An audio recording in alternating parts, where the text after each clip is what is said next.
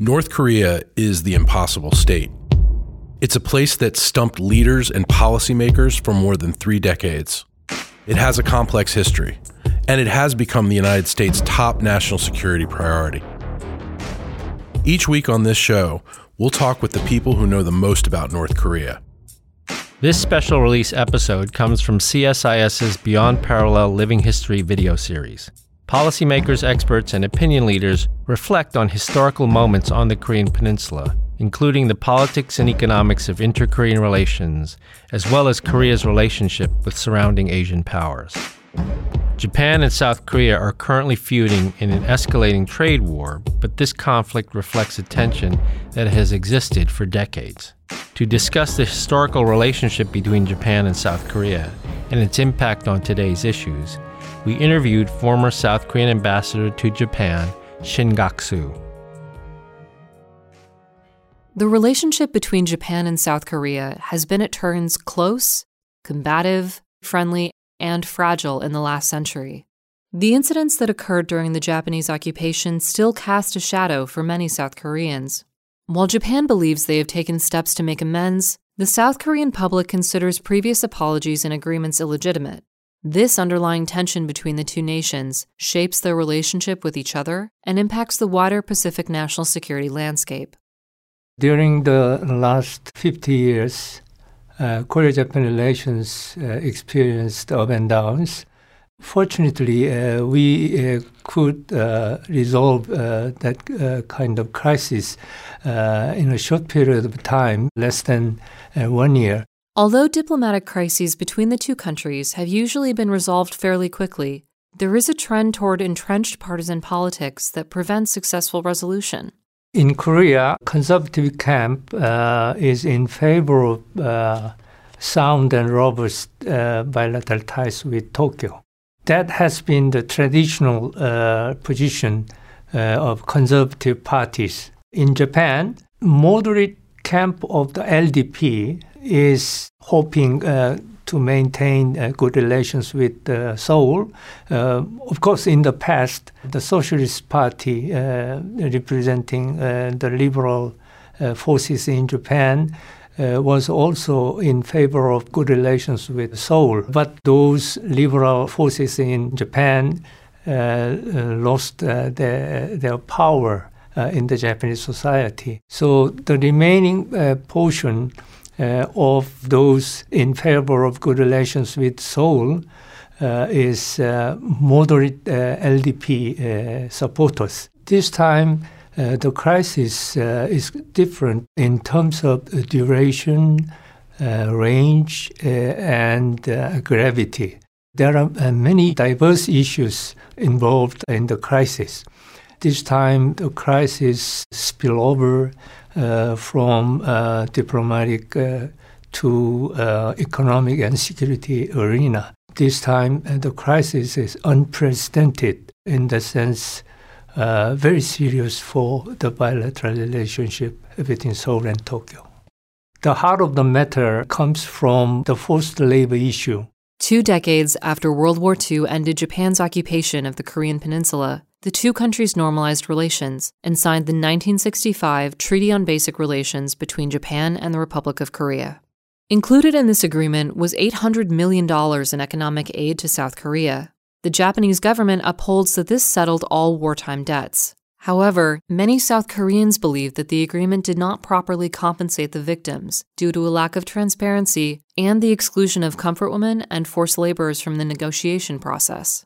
In September last year, the Korean Supreme Court ruled that Japanese companies who used forced labor during the wartime should make compensation to the victims.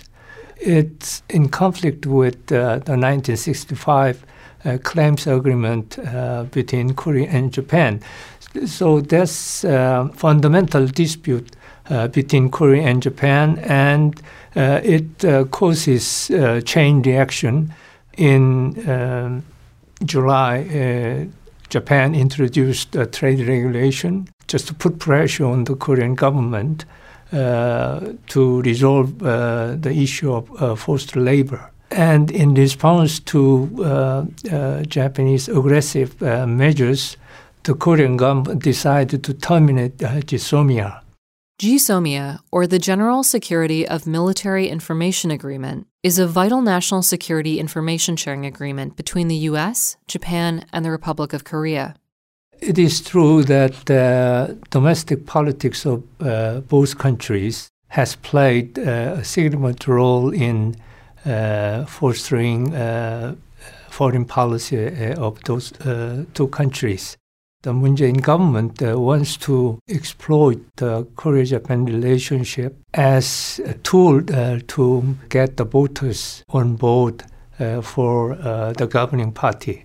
In Japan, too, the Abe administration is rallying the Japanese public behind its bid to revise the constitution to make it possible for Japan to exercise full right of collective defense. To pass the strict hurdle of revising the constitution, the Abe government needs strong support from the Japanese public. So both countries are making use of the South relationship with other for the purpose of rallying the public behind their political cause.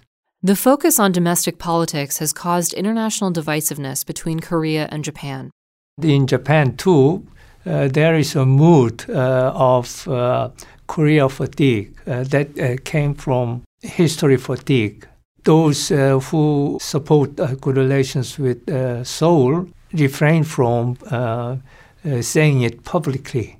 So both in Seoul and Tokyo, those in favor of good relations with the other are forced to remain silent due to the atmosphere in general that forces Koreans or Japanese to refrain from saying it publicly. That's where we stand now. So it's very sad and tragic for both countries to be moved by a general anti-Korean or anti-Japanese mood in the society. We need to take a grand deal with regard to these three issues altogether: forced labor, trade regulation, and GSOMIA. And then there might be a way out for improving our relations.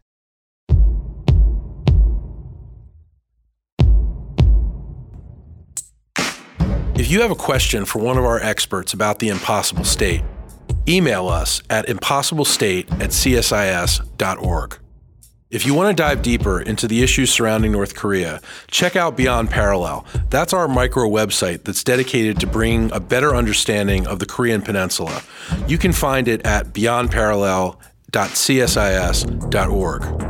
And don't forget to leave us a review on Apple Podcasts. That's so more listeners can find us. It's very helpful. We're now also streaming on Spotify, so you can find us there too, where you find all your music. How cool is that? And don't forget to subscribe wherever you get your podcasts.